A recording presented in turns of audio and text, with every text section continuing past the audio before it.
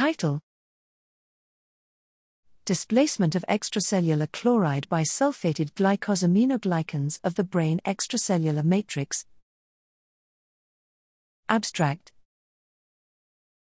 GABA is the primary inhibitory neurotransmitter.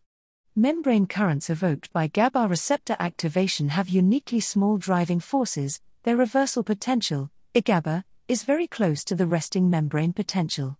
As a consequence, GABA currents can flow in either direction, depending on both the membrane potential and the local intra- and extracellular concentrations of the primary permeant ion, chloride, Cl.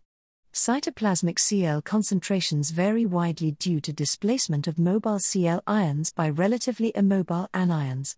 Here we describe new reporters of extracellular chloride, ClO, and demonstrate that Cl is displaced in the extracellular space by high and spatially heterogeneous concentrations of sulfated glycosaminoglycans. The mean ClO is only half the canonical concentration, i.e. the Cl concentration in the cerebrospinal fluid. ClO microdomains provide a mechanism to link the highly stable distribution of GAGs in the brain extracellular space to neuronal signal processing via the effects on the amplitude and direction of GABA transmembrane Cl currents.